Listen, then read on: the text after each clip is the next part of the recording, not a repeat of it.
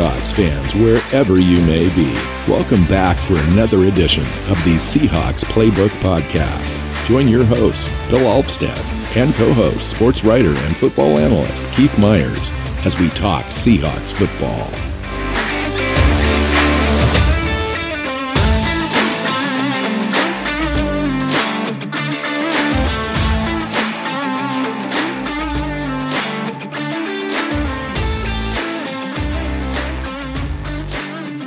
Hey, Seahawks Playbook Podcast listeners, welcome into the show. My name is Bill Alvstad, sitting down with Keith Myers. Mr. Co-host Keith Myers, been with me all the way, been with each other for 290 some odd episodes into this thing now. It's crazy. Welcome back into the show. Last time we were together, we did a roster evaluation on the offensive side of the ball. This week, we're turning it over on the defensive side of the ball. So far, the team hasn't moved forward yet any further than I think that we were last week as far as the search for a new defensive coordinator. Have you heard anything, Keith? No, I haven't. I do know that, you said that Ed Donatell's name was brought up, and they did ask for permission. It wasn't just like, someone floated the name. So they did ask for permission to interview him, and I believe that they have, but they want to, not just interview one candidate. They want to ask. And they interviewed the guy from the Bears too, the DC there. Yeah, that was Ed Donatell. No, that was the guy from Denver. It was a younger guy. I can't remember what his name was. I don't have it written down. But anyway, separate guy. In my head, that's what I was thinking of. But yeah, so they are looking at names outside the organization. The Clint Hurt going to get promoted thing might still happen, but they do seem interested in bringing in new ideas, new things from outside of Pete Carroll. Yeah, someone who's going to bring something new to the program. So yeah, who was the DC there in Denver? Fangio. So it's all this kind of Fangio coaching tree candidate so far, and that's really all I've heard about, which is interesting to me. The kind of whole Tampa cover 2 type stuff, as opposed to a single high safety that Pete's been running with for a while, at least wanted to run with until Earl Thomas left, and hasn't really been able to kind of put it together like he used to like to do, and so. A lot of that comes, you look at the coaching tree, Pete Carroll is actually part of that coaching tree. Now he's a higher up rung than Fangio. But it is that same coaching tree that comes from Monty Kiffin. Lane Kiffin's father, if you really want to, name the people now, but Monty Kiffin was the architect of the Tampa 2 style defense. And Pete Carroll was a defensive backs coach where Monty Kiffin was the defensive coordinator. And that was where Pete Carroll came up through. He's part of that coaching tree. Fangio's lower on the coaching tree because Pete had been a head coach for a while before Fangio made it up to the defensive coach level. But these are all guys that come from Monty Kiffin. Now, the idea that Pete Carroll in this cover 3 that they run and have run since he got here comes from the Monty Kiffin cover 2 defense is weird. Obviously Pete adapted and changed when he left that coaching tree, but wanting to go back and get into some more of those roots and the things that some of the stuff that they do on the front is very similar to what they did in Tampa. But on the back end, it's very different. So I think there's an idea of, okay, let's return more to the roots of this system. And that's why they're looking at other guys, but there are other schemes that he knows will work with his because they're from the same, they have the same DNA. Right. So it's a good fit, right? Because it adds new ideas and new things, but those things will work together with what you've already got. Nice. Yeah. And I'm not terribly surprised that there hasn't been any news. Seattle's been very successful over the last, since this regime got into place back in 2010 of kind of keeping things under wraps until they're ready to kind of have that information fold out publicly. And so I don't anticipate anything different this time. Although, these sorts of things happen rapidly when they do happen. And I would expect news on this front to happen relatively soon, and that being, within a couple of weeks. So we'll find out. But it kind of ties into the conversation that we're having today with regards to the defense. And as we move kind of through the roster on the defensive side of the ball, we'll kind of try to figure out what we're doing scheme-wise too, because you kind of want to put these players in the best scheme in the position to be successful. Pete's always, kind of been successful at that, except for the last couple of years. It seems like they've really struggled in trying to match their personnel and scheme, especially at the beginning of the last 2 seasons. Yeah. And that's been a major problem. And that is more than anything the reason why Ken Norton is no longer the defensive coordinator, is because just so unadaptive, so dogmatic in what he wanted to do, regardless of the players that he had on the roster. And then eventually, changes and adaptations were made, but they're mid-season after, being a terrible defense for the first bit. And they can't do that anymore. The margin for error is too small. Yeah, you got to come in and you got to at least be competent at the beginning of the year. And we've seen that the NFC West is the best division in football. And so there's, like I said, there's no margin of error. You've got to win from the beginning of the season. You got to come out strong and be ready to go. And quite frankly, they just didn't have enough to cut it, Yeah. Before we get into Seahawks stuff, what did you think about this playoff weekend, this last weekend in the NFL? It was quite a show. So the first weekend was the weekend of the blowout, and this weekend is the weekend of the last second field goal. Yeah, except for the final game, for the final game, which was in overtime. So we had a last second field goal to send it to overtime instead of win. But every game was decided by a walk-off play. Yeah, and so it was absolutely a fun, exciting weekend of football. 3 road teams won. 1 road team had the lead with 13 seconds left. And it's not like 13 seconds left, but the other team was driving. No, they were kicking off with 13 seconds left and still lost. And that's tough to do. Now, what did you think of the play? Everyone's talking about the fact that they kicked it through, the end zone there and didn't take any time off the clock. However, Hill had some success running the ball back earlier in the game.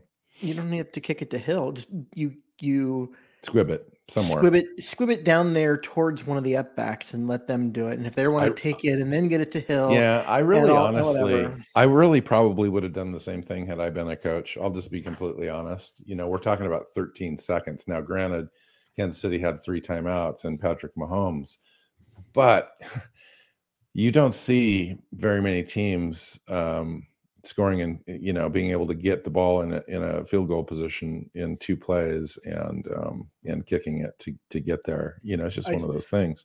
I would have squibbed it because that's conventional wisdom, right? You don't the squib kick will give that a little bit of field position, but it uses time and it prevents the big run back because you can't set up a run back. You can't set up a play when you don't know where the ball is going to go and it's bouncing in and you can't get things started.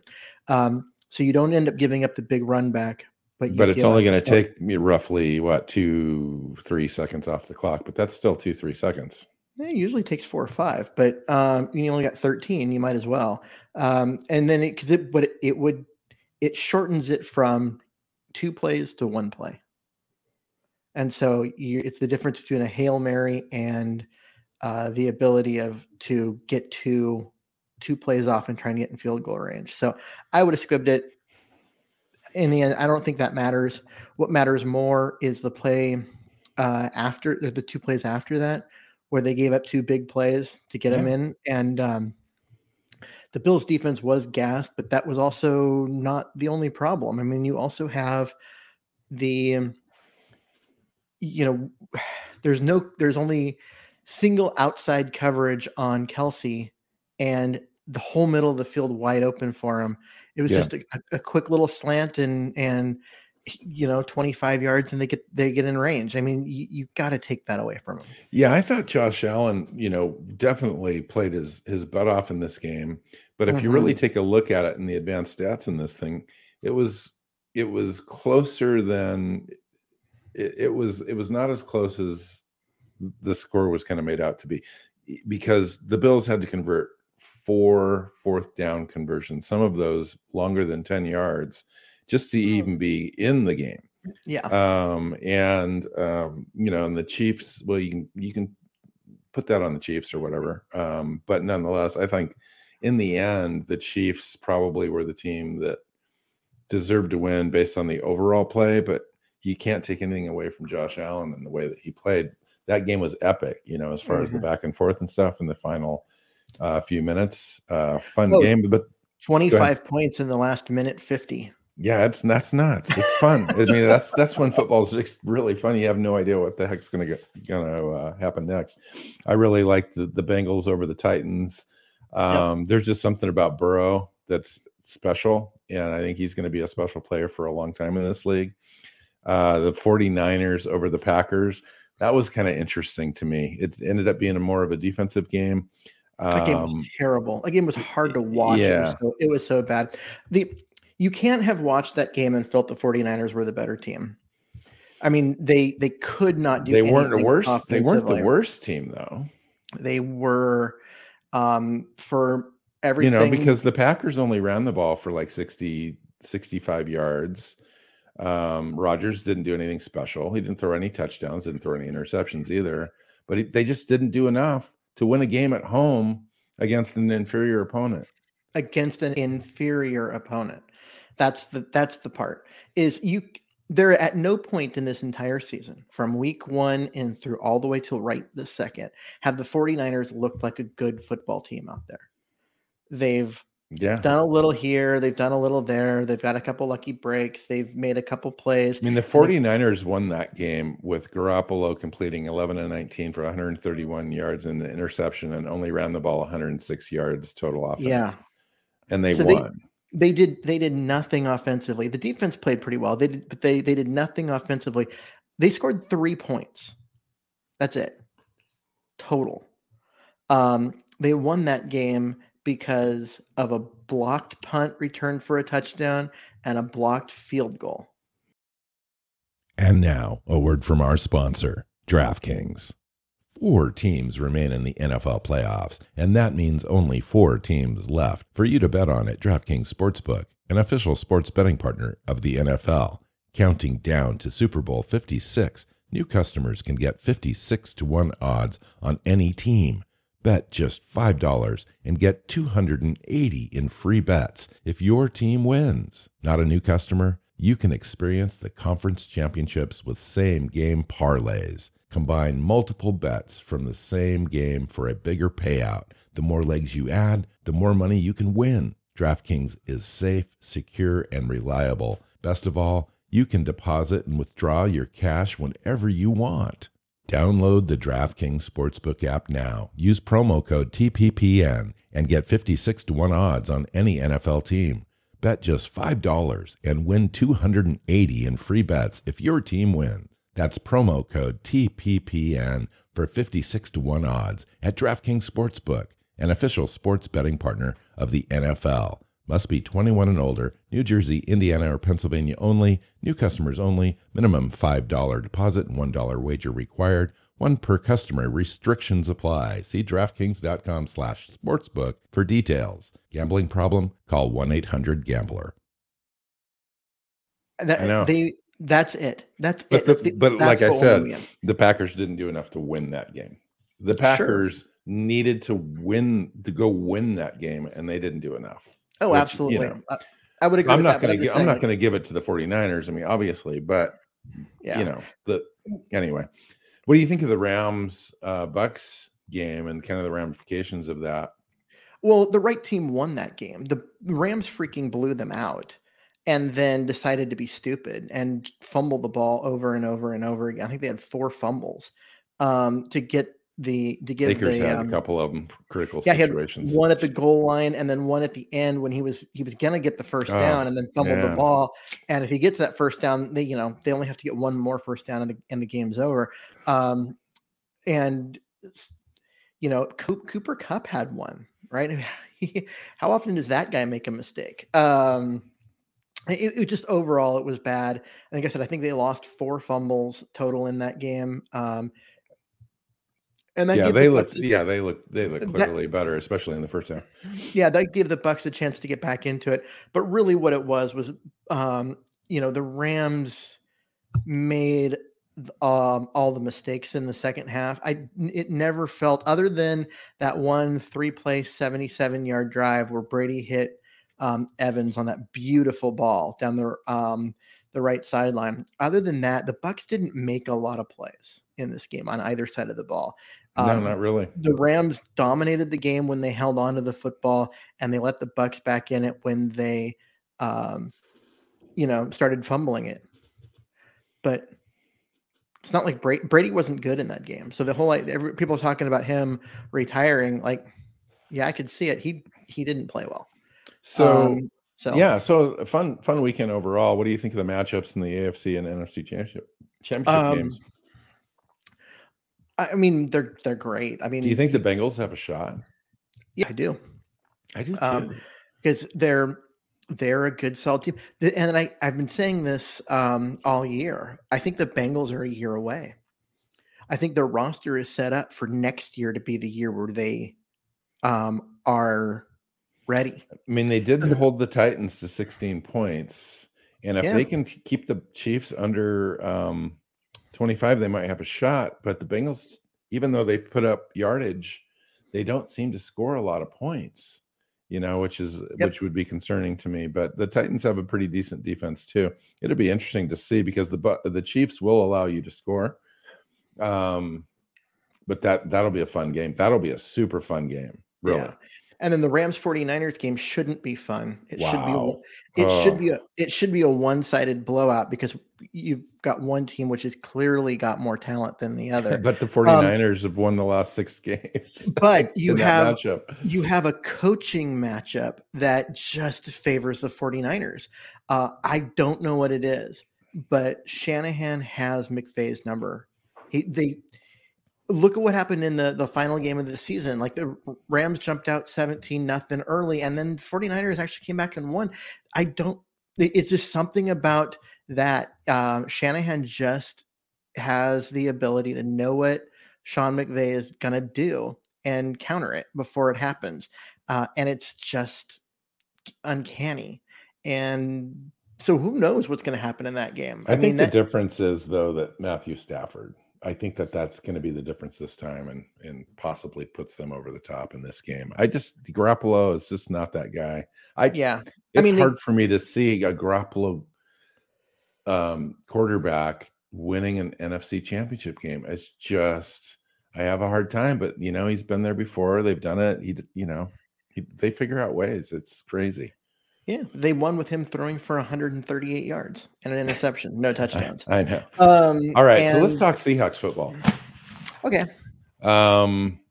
We do that around here, I think. Yeah, enough about those guys. So let's just start in the trenches here with this team. When you go through the roster and you look at who's under contract, there's some future deals. I'm not really going to play that much attention to those deals right now. Even if I did, there's a number of players on there that aren't even relevant to the conversation about depth and rotation and all that kind of stuff. So really what we've got at defensive tackle is Poona Ford and a whole lot of nothing. Yeah. So, I mean, Brian Monet's kind of an exclusive rights guy. They probably have him back. When you take a look, though, at advanced stats, I know Brian Monet, a lot of people feel he does a great job and stuff, but he's just really another rotation piece. He is. I think a kind of a replacement level person in there, whether it's him or somebody else. That position group is one of the weaker position groups on the team and is going to need some serious attention this offseason.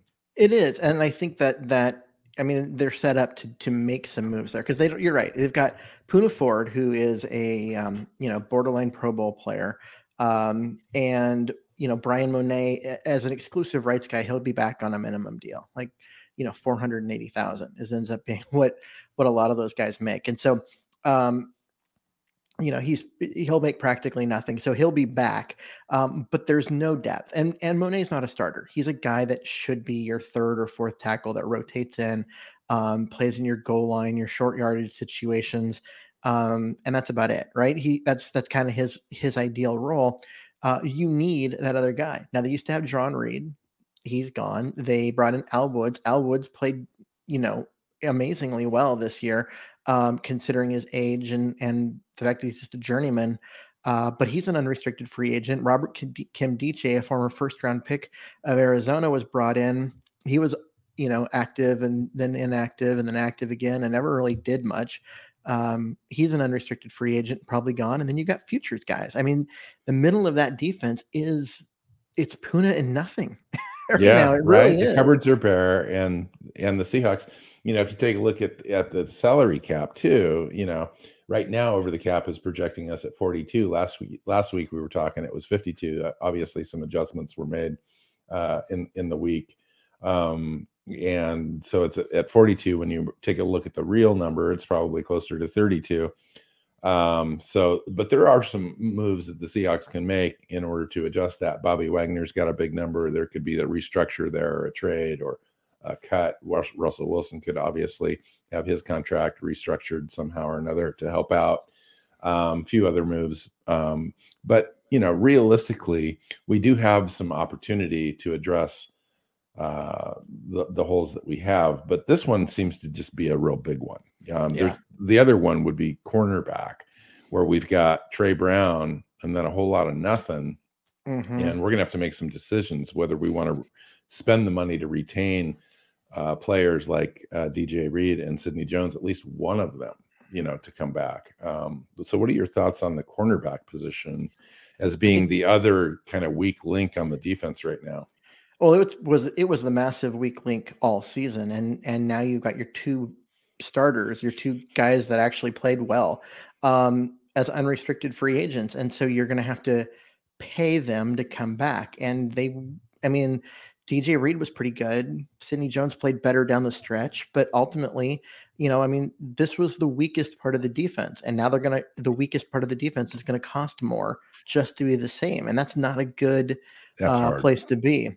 And so, and you got Trey Brown, but Trey Brown's coming back from a fairly devastating patella tendon injury. So they're hurting. They need a starter at cornerback.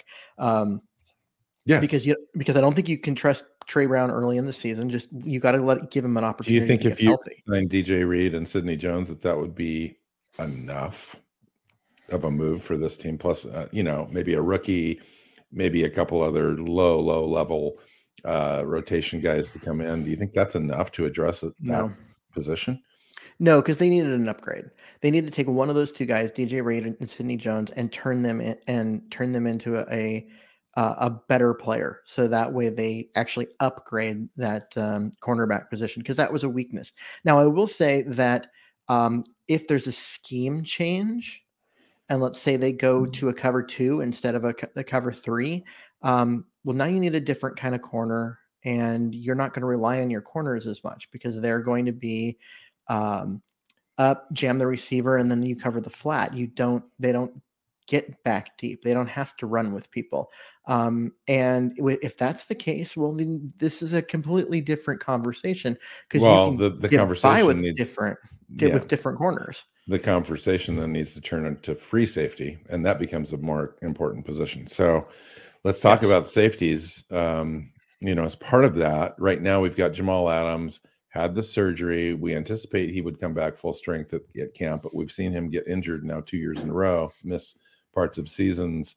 Then Marquise Blair, another player that has had injury concerns and been out extensive time, that hasn't really made an impact on the defense yet. Ugo Amadi, is another just kind of a less than Pro Bowl level guy, but adequate for you in certain spots. Ryan Neal's a restricted free agent.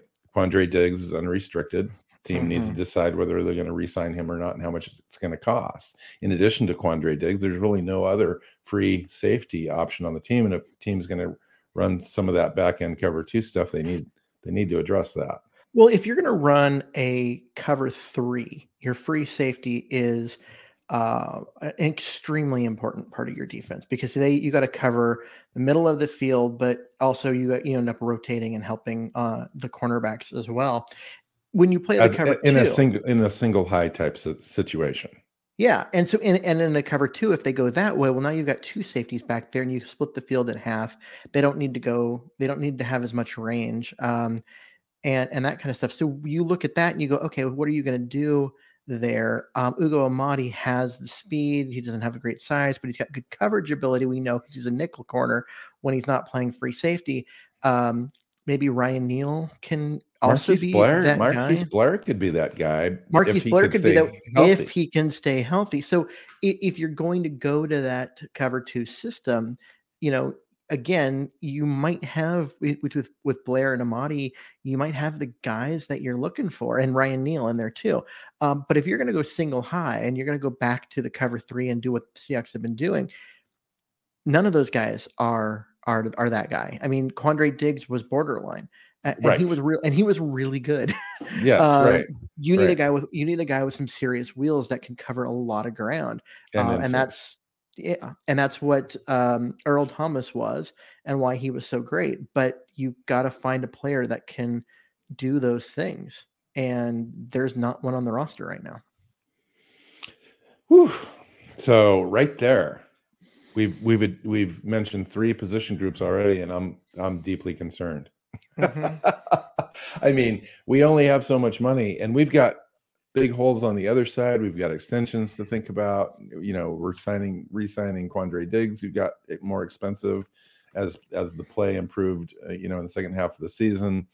And it just depends. We're depending on just a small group of players to really step up, and I just lack the confidence that that's going to happen. So, well, let's look at defensive end, because some of the answer is going to lie there, because you've got Benson Mayowa, which is the position group that Pete said we have to address in the offseason. Yeah. So Benson Mayowa, who is infinitely cuttable, LJ Collier, who didn't do much this year after having a better year the year before. He did have one of the highest percentage quarterback pass rush win rates on the team, though. Like 14 point something percent. Yeah, but which is middling anyway. Slow. Yeah.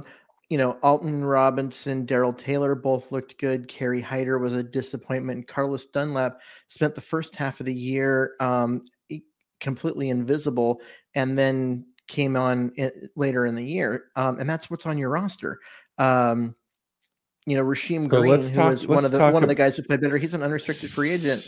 So this is one of the groups I think that was impacted the most by the ineptitude of Ken Norton Jr. the most, as far as player usage, scheme.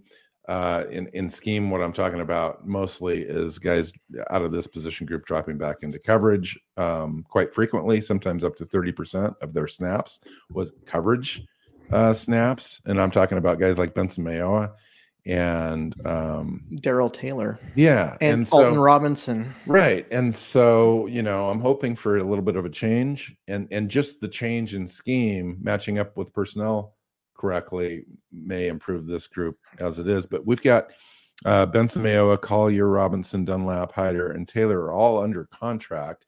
Now, it doesn't necessarily mean that they'll all be back on the team. Team can move on. They can cut. There's some cap savings to be had. Small cap savings with each one of these players, but nonetheless, it is there if they decide to move on. And then Marcus Webb is a player that's a restricted guy. Rasheem Green is the unrestricted guy we hadn't mentioned yet. He is, back if the team wants him back and wants to pay him. Otherwise, he's going to be out there looking to get a payday. And that seemingly seems more likely than not, just based on the sheer number of holes that we have on this team. I don't know if they're going to be able to afford him. He was the best 5-tech on the roster. Yes. Sorry, Kerry Hyder Jr. You were outplayed by Rasheem Green this year. And LJ Collier sorry, you were outplayed by everyone on the roster this year. But Rasheem Green was the best one. And so what do you do with that? I mean, do you, if he walks, well, and you've got Pete Carroll out there saying that this is the group that needs to be improved the most. So is he one of those guys that's your core guy that you're going to bring back and build around? Or is he a guy you're going to let go, and you might let go 2 or 3 of these other guys that are under contract and just try to rebuild this entire thing from scratch? I don't know.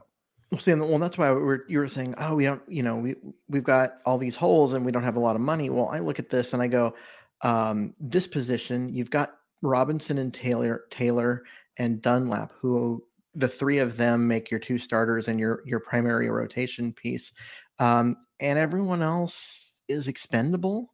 Bring in a rookie or 2 to kind of round out and give you some depth. But those 3 guys give you the rotation that you need at defensive end, and the rest of it just didn't contribute this last year. And I even bring back Kerry Hyder and hope that a scheme change can help Kerry Hyder be more effective as well. Yeah.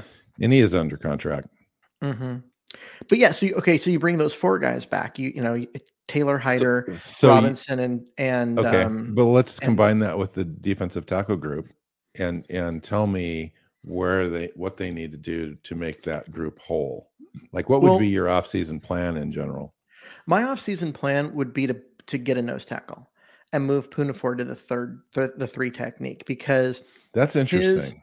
His pass rush win rate was really good for a defensive tackle. I think he was number 10 overall in the entire NFL.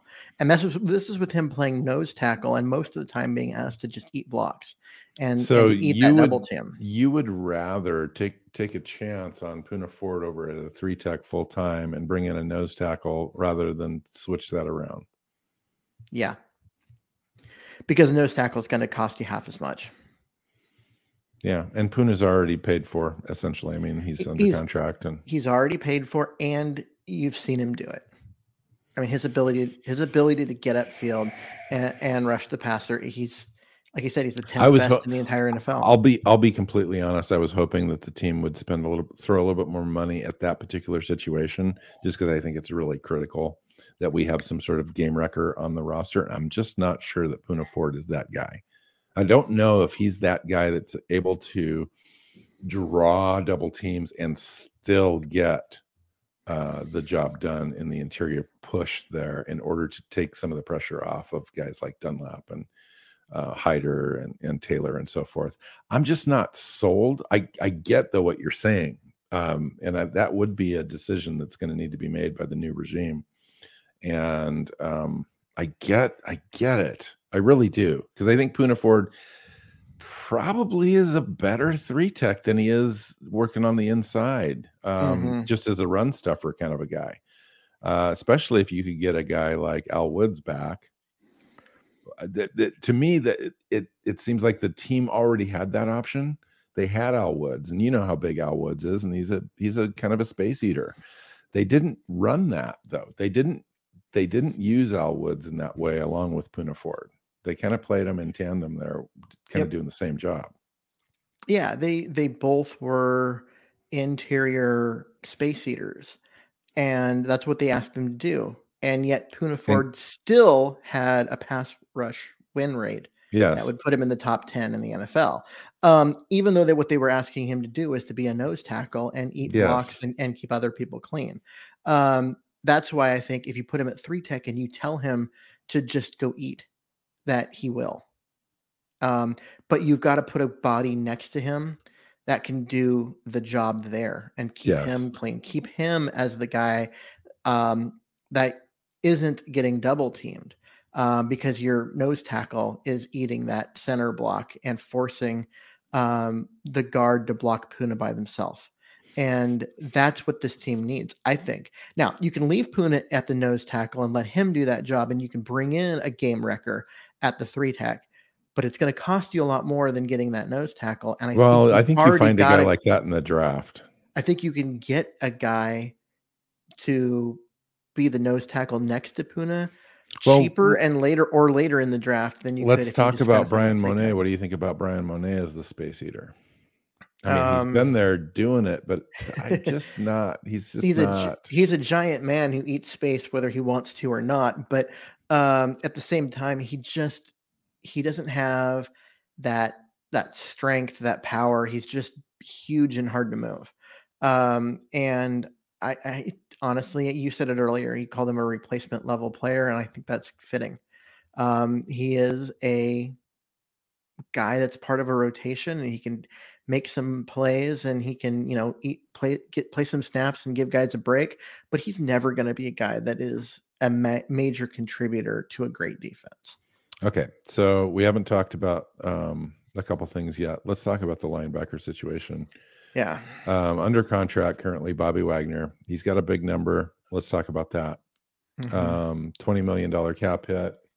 He's got he's the second highest paid player on the team by a long shot. And he would have a $16,600,000 savings if we were to move on from Bobby Wagner, or we restructure and extend, which seems more likely, to give us a little bit more spending money and to help round out the roster. And then we've got Jordan Brooks, obviously, Cody Barton, Nick Bellore, Ben Burr-Kirven, and then a whole bunch of guys on future contracts. That seems to be the roster position group that's best in the best shape, but there's still that question mark about Bobby Wagner. Well, Nick Bellore and Ben Burr-Kirven are special teams players listed at linebacker, but can't play linebacker. I mean, they would bring in Ben Burr-Kirven in an emergency to play outside linebacker, and Nick, but right. If you're playing those guys anything significant on defense, you're gonna get crushed. But the other three guys, I mean, Bobby Wagner is one of the best that's ever done it. Jordan Brooks looks absolutely fantastic, and Nick Bellore, who's been kind of a disappointment. Cody Barton. Cody Barton, who's been kind of a disappointment because you think a third round pick, you keep waiting for him to get a chance to get in and do more than just play on special teams. But then he finally did the last 2 weeks when he was replacing Bobby Wagner, and that did look good. Like he's not Bobby Wagner, but nobody is. But it wasn't nearly this massive drop off that we were expecting. So, so how does the team approach this position group in the offseason? It really seems to me like it's, if you decide that Cody Barton's a contributor, and you're going to put Darrell Taylor as a strong side guy, or you're going to put Kerry Hyder or even a guy like Benson Mayowa out there and just kind of have this big rotation, it seems like maybe the linebacker spot is okay for this year if they, rework Bobby Wagner and so forth. Yep.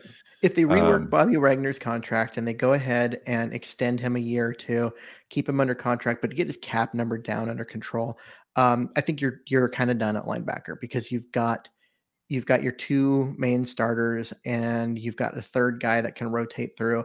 And then you have to figure out what you're going to do at the strong side, whether you're going to use the Benson Mayowa group or whether you're going to bring in a guy who actually is a linebacker. And they do have a couple guys on the futures contract, guys that they really like. Radican hurt his knee. He had like an ACL, and he's going to have to figure that out. But even Aaron Donker is good. Tanner Muse is a guy that they brought in that has some potential as well. So, so those last two positions, defensive end and linebacker, there's a lot of names already under contract, so they don't need to go add a bunch of players, and there's opportunities to increase your cap spending ability, so you can go get that defensive tackle or cornerback that you need. So really, those two position groups kind of dictate what you're going to do this offseason. Interesting. Yeah. Wow. Well, this conversation was, we spent some time talking about the NFL in general, but this conversation was kind of short and sweet because really, those two position groups are okay. We're going to have to address those things. But it's the defensive tackle and cornerback group, to me, that's just, it's almost like it's empty and we just need to start over. It really comes down to what you're going to do with the defense, because if they bring in a new coordinator they're going to switch and run more of the cover two, then what you need at corner and safety is different than what you need if you're going to run the cover three that they've been running. And I think that that's the kind of thing that you have to answer, because if they switch to the cover two, they may be okay at safety. If they go with cover three, they need a free safety badly. If that's Quandre Diggs, fine. But yeah, I mean, Quandre Diggs may or may not come back. So I still, even if Quandre Diggs comes back, I still think that they'd go out and get a free safety, whether it's in the draft or, a mid-tier guy in that's got some experience maybe in that defense. Mm-hmm. Whichever defense we bring in would make a lot of sense to me, because that would be a critical area, and I don't want to get left behind like we have been the last couple of years. We just seem to have talent deficits on key positions, and the corner group the last couple of years, even when we had Griffin, was still marginal, with Trey Flowers back there and whatnot. So I'd love to be able to invest a little bit of money in the corner and safety group this offseason. See, I don't want to spend any capital or money on safety unless I know you don't, but a free safety is really important in this defense. Yeah, true. But as a team, where do you want to spend your money? Where does your priorities? How do you? Well, I'd take it out of Bobby Wagner's pocket and I'd put it in those position groups, to be completely honest with you. See, I don't want. You've already got so many resources. Jamal Adams is the fifth highest paid defensive back in general. I'm not even talking safety, just defensive backs in general, right? But Bobby Wagner's also paid out at the wazoo for a linebacker. So if we could restructure Bobby, get that cap in line with where you need to be, and turn that money over to your defensive tackle group, I agree with that. You said that earlier, but also the defensive backs, I think, still could use some help. I think that if you're building a roster, where do you want to spend your money and your resources? You want to spend them on the defensive line and at cornerback. You want to be able to cover the receivers so you can get to the quarterback, and you need a talent to get to the quarterback. And instead, the Seahawks have this tendency to spend on linebacker and safety. And I think that has burned them over the last few years. So I don't want to spend a lot of money at safety. Now, if that's what it takes to bring Quandre Diggs back, fine. But I want to spend that money at corner. If they free up a bunch of money with Bobby Wagner's contract and extending him and get themselves $10 million to spend extra, I'll go get yourself a top corner. Don't spend a dime on another safety, because safety is not an impact position the way that cornerback can be. Agreed. All right. So this sets us up for the rest of the year. So we've talked about the roster. Now we can start talking about free agency, our own free agents, what's out there, what's available, what might help us, good scheme fits, all that kind of stuff. We'll have a conversation about coaches, I'm sure, in the next couple of weeks. Hopefully soon. With regards to scheme, how it all fits. It's like building a puzzle. And then we'll be evaluating prospects, players out of the NFL draft, and those shows will start soon for the Seahawks. So good, awesome. Thank you, Keith. Let's get out of here. Yeah. So find Keith on Twitter at Myers NFL. I'm at MW Seahawk. The show is at Hawks Playbook. SeahawksPlaybook.com has everything. Find us on your favorite podcast platform and YouTube, and make sure you subscribe. Until next time, go Hawks. Lots. Seahawks Playbook podcast listeners, thanks for joining us for another edition of the show. You can find us on Twitter. Bill is at NW Seahawk. Keith is at Myers NFL. And the show is at Hawks Playbook. You can listen and subscribe to the show at SeahawksPlaybook.com.